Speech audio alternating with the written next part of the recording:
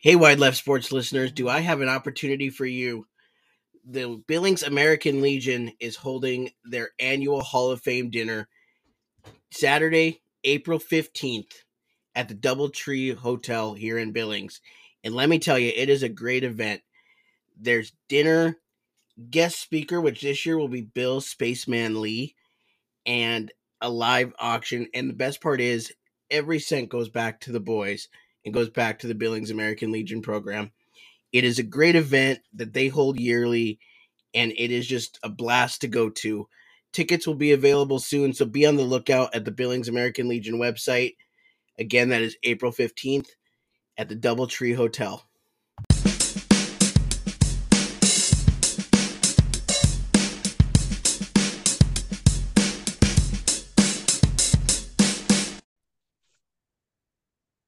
Hello, welcome to Wide Left Sports. Today I am joined by Billings American Legion Hall of Fame inductee, Troy Trollope. How are you doing today? Doing great, Mitch. Thanks for having me.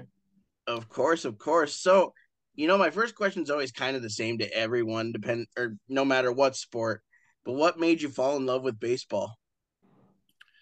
Well, I was growing up. I kind of did a lot of different sports, and most of my friends were involved in sports, like the kids in my neighborhood and stuff like that. And so I think that kind of got things kicked off for me. And uh, thankful for a really good little league program at Veterans Park, which kind of ties into having some relationships with some of the other Hall of Famers here, Mike Studner and those guys. We started our careers together, Little Big Man Pizza and Flint Engineering, going head to head.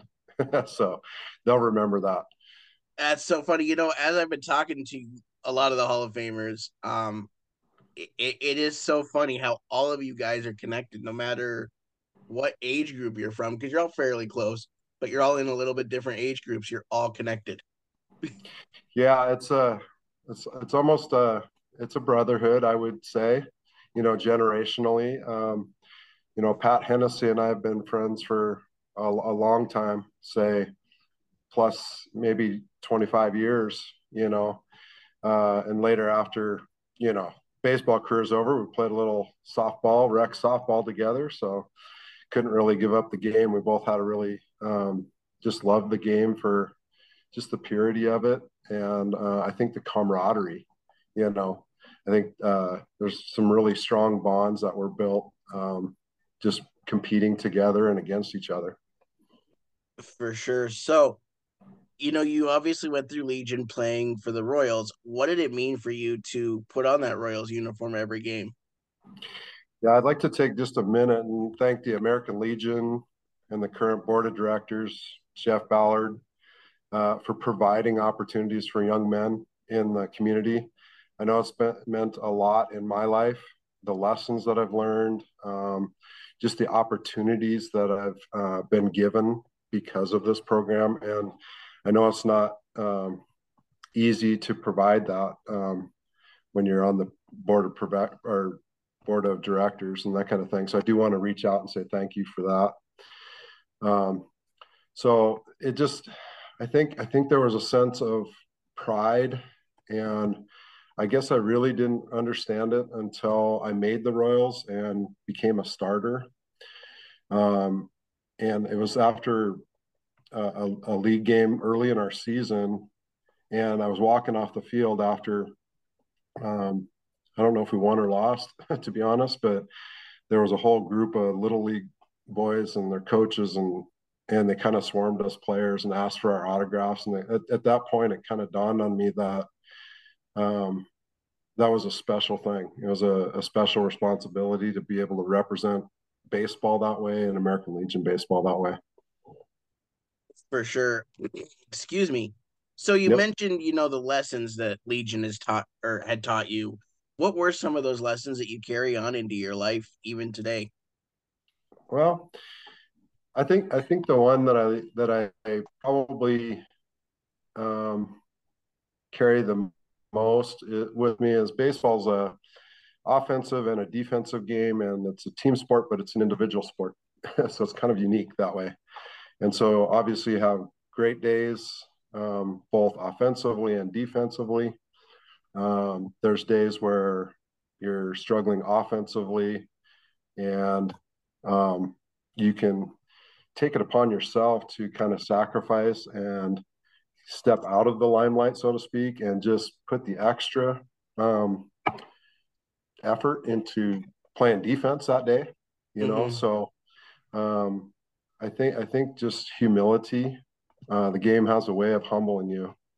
Even when you feel like you're on top, um, you go into a slump.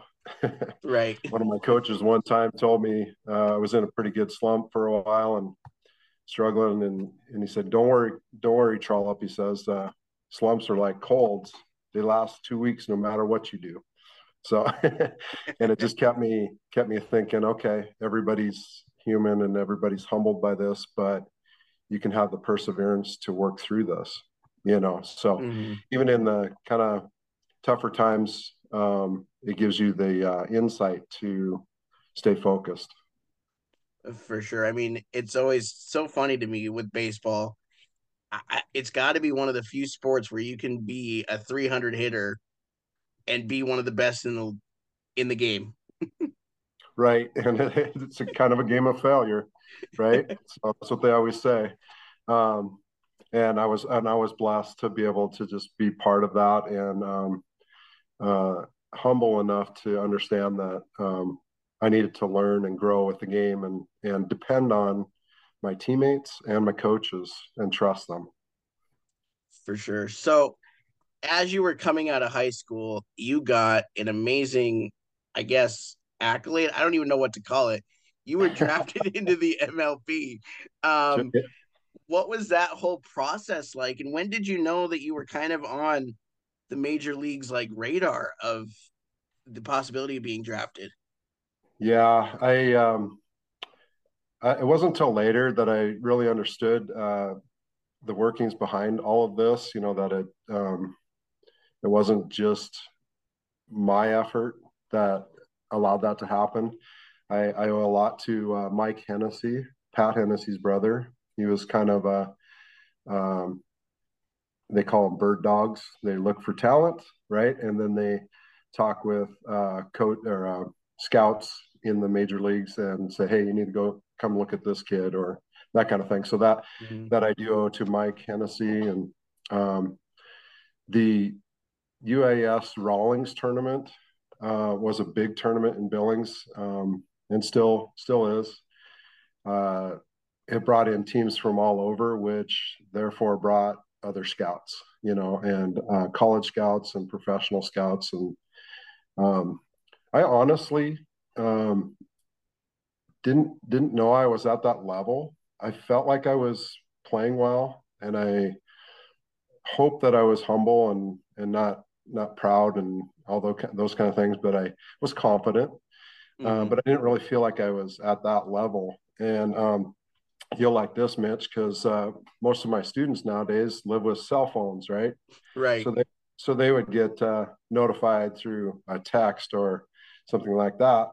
I got notified through a telegram. So I remember my father coming in and from the mailbox that morning, and he handed it to me, and I'm like, "What's this all about?"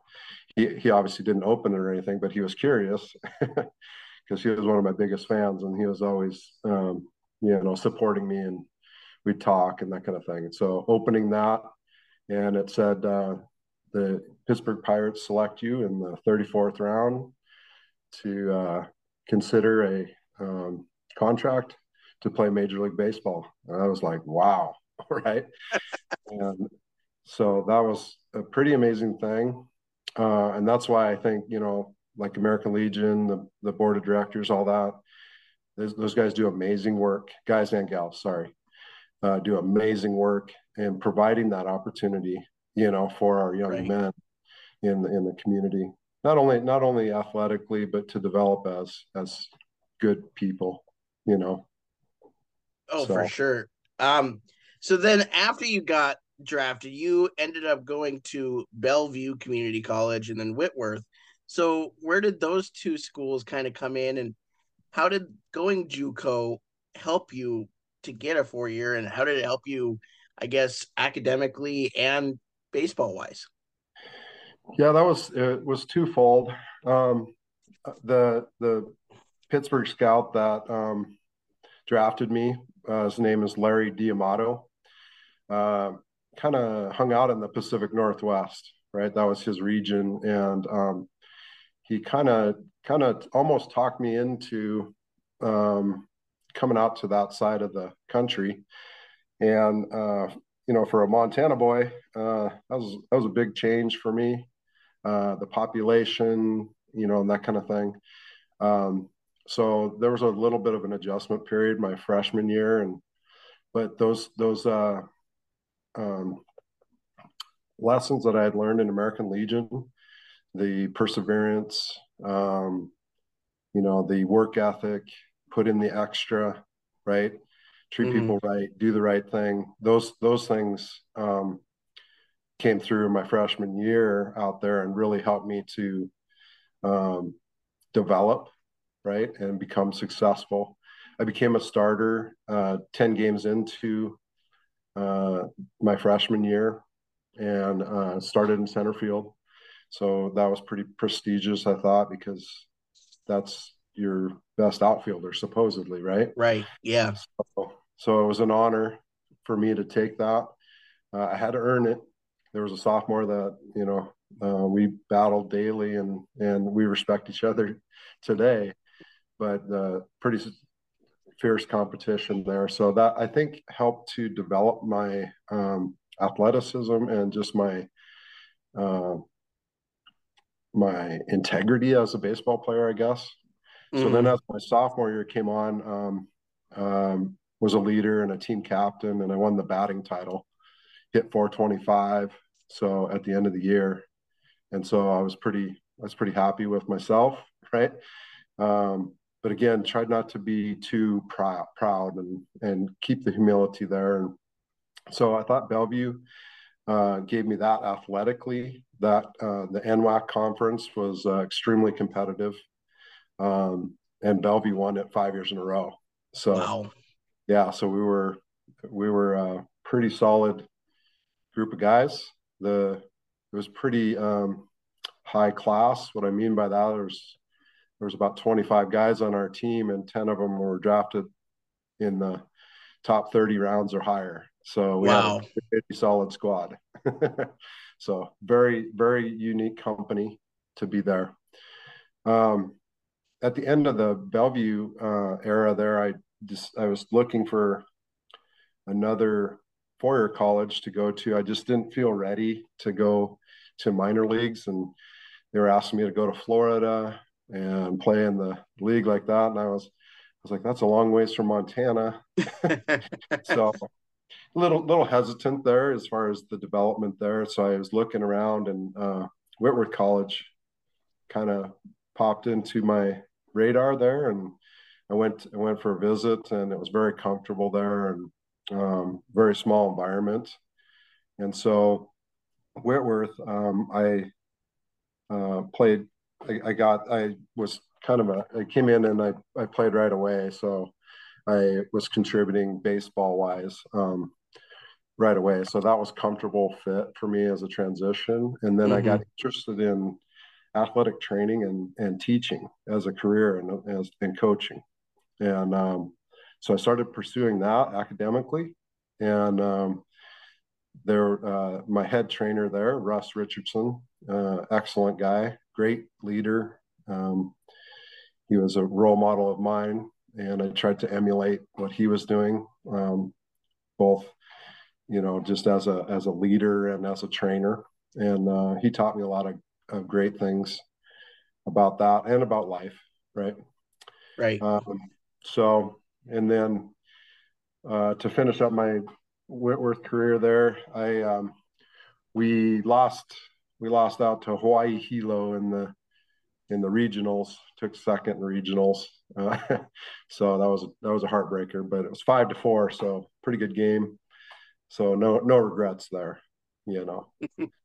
So For sure. So now you are teaching and personal training out at Skyview. So what has it been like to, as we talked before, kind of share your experiences with the new generation of athletes that are coming through Skyview? yeah, I've been I was uh when I got notified I was going to be in the Hall of Fame. It started a kind of a path of reminiscence. You know, you can't help but to pull out the old photographs and kind of go through the thoughts. And really, it made me think about the impact that my coaches, my teachers, my trainers had on me growing up, and even in the tough times, they were there to support me, right, and then get me back on the right path if I was heading off the wrong way. And they were gentle about it, and they were, I think, opened my eyes to how it is to do things the right way and how to treat people. And I think it's real easy as athletes to become overconfident, right? Mm-hmm. And not treat everyone with respect, you know. And so that was one of the things and emphasis in my thinking growing up was, you know, even though people looked at me as kind of lifted me up or idolized me, so to speak, I wanted to treat them with respect, you know, and that they had worth and that kind of thing. And I see that in a lot of them athletes at Skyview and in American Legion, and I'm really proud of that.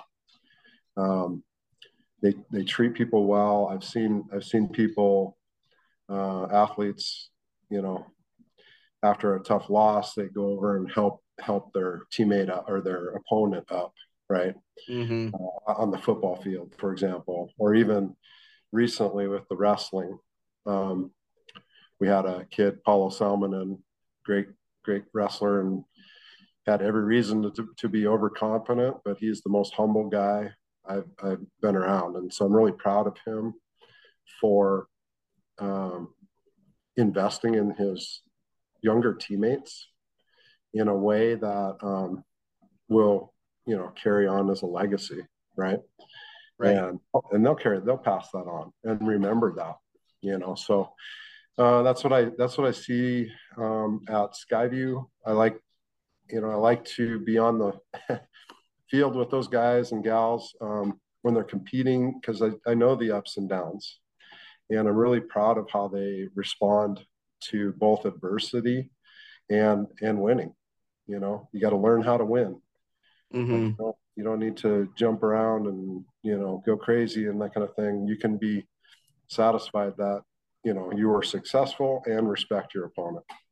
You know, and so starting to see that quite a bit around Skyview. So proud of that. That's awesome. So every coach kind of has their, I'm going to call it an ism, something that they always say. What are Yep. some of your favorites from your coaches, and what have you brought into your training now that you kind of say to your students, as your thing that you say to everyone? Yeah. There's, I think my favorite one comes from a coach that I've known him for 35 years now, Todd Birch. He always says, "How do you want to be recognized today?" Right? And I thought about that for a while, and I was like, "Oh, that means it matters how you carry yourself, right? Mm-hmm. Like, how are people going to remember you 5 years from now, or at your 10-year reunion?" You know, those kind of things. Uh, when they think of Troy Trollope, what do you want them to think, right? And so you have to act accordingly, right? That's what that told me. I'm not sure if that's what he meant, but I'm pretty sure he was trying to motivate me to think about, you know, leading others and how my actions on the field and off the field affected others and the team, you know. Mm-hmm. So I really appreciate him for that. I'm not sure if I have one that I can think of. I'm sure if you talk to my athletes, they'd all come up with three or four right away, but I'm kind of at a loss right now. But I do say this about injuries. Um, you know, it's a tough time for a lot of athletes, and you know, I'm thinking of this one kid tore his ACL, and his season was over, and we both kind of knew it, you know. Mm-hmm. And he says to me, you know, so my season's over, and I said, yeah. I said, but don't let this injury define you. Let how you respond to this injury define you, you know. And so I think that's an important message. So that's probably my Trollopism. um, and I use that quite a bit, and it seems to make sense because you know, in an injury situation like that, they have a lot of work to do to recover and get back to whatever they want to do, whether that's getting back to sports or just getting back to a normal life, right? Right. So some choose not to do that, but um, so I take that as an extreme honor that they would even look to me for wisdom and counseling, right? So I'm very proud of that, and um, I'm glad that people trust me enough to do that. So that's where it's gotten me into my life here. So That's awesome. So, what is your favorite baseball memory that you've been able to tell your kids? oh man, I have so many. I had a hard time on this one, but you know what? I came down to uh, my my favorite memory. I have to say is the old Cobb Field scenery, and I was like, huh, because I had so many memories that were centered around that. Mm-hmm. Um, Probably one is I met my wife there. Sorry, Coach, you're not going to like this, but um, I used to go up into the batting on deck circle, and she used to throw sunflower seeds through the fence at me to try to get my attention. And I was so focused, right? I was, you know, because Coach Birch told me, got to stay focused. And so interesting enough. So that kind of, you know, we met there, and it's been a 30-year marriage. That's been unbelievable. So that one, but baseball memory, um, my favorite one is 1986, 17-year-old standing in center field, looking back at Cobb Field Stadium, and it was completely full. Wow. A Royal Scarlet game. And I was impressed. I was nervous, right? Looking around, I'm like, oh man, everyone's watching us, right? And that was impressive enough. But then they started bringing chairs down on the ends on the first base side and the third base side. There was open stairwells, so they started bringing chairs down and lining them up next to the batting cages. So they estimated there was probably around 5,000 people at that game, and I was like, wow, this is fun. And we played the Scarlets to an 11 inning 1-0 loss for the Royals, right? On a Mm-hmm. sacrifice fly play at the plate from me.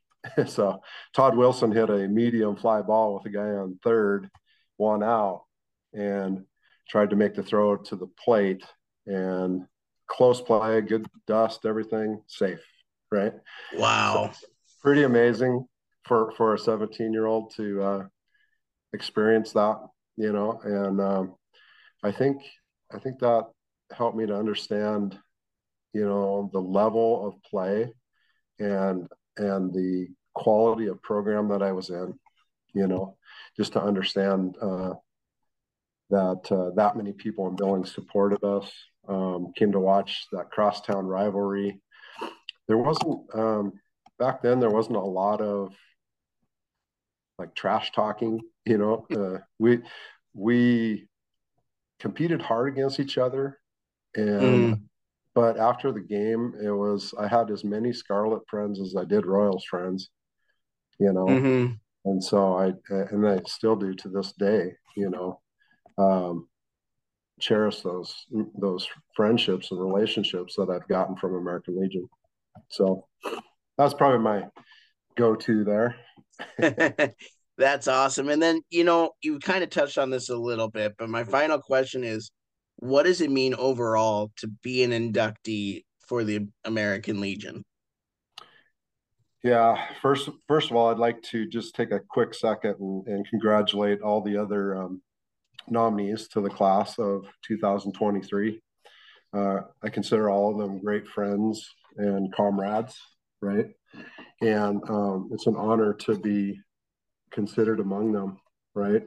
Mm-hmm. Just because you're recognized for your ability, but uh, probably more importantly, the person that you become, right? Because of your experience with that.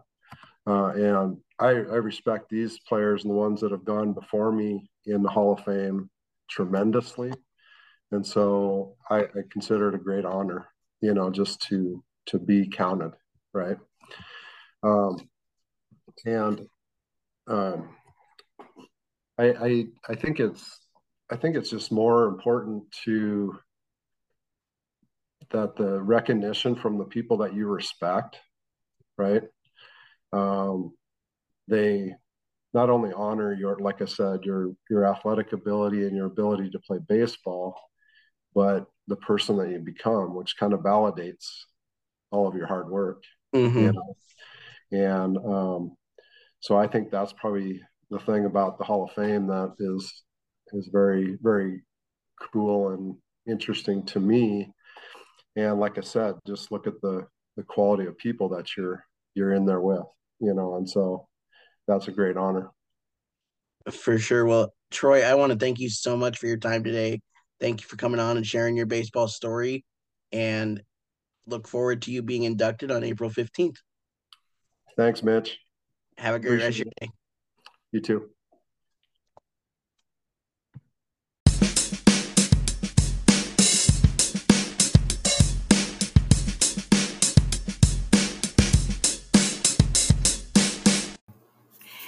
Hey guys, Mitch here with Wide Left Sports, and do I have a company I would love to highlight for you? It's called Big Sky Customs. They make lifelike figurines of your playing days, which I think is awesome because every single person, once they're done with their playing days, they miss it. And how cool would it be to have a lifelike figurine to commemorate that? And I mean, Rob goes down to the very minute details about it. It's awesome. And the best part is it's out in Montana. Um, so yeah, if you want to get one ordered, just go to his Facebook page, Big Sky Customs, and start a conversation with him about it. And hopefully you enjoy your lifelike figurine from Big Sky Customs.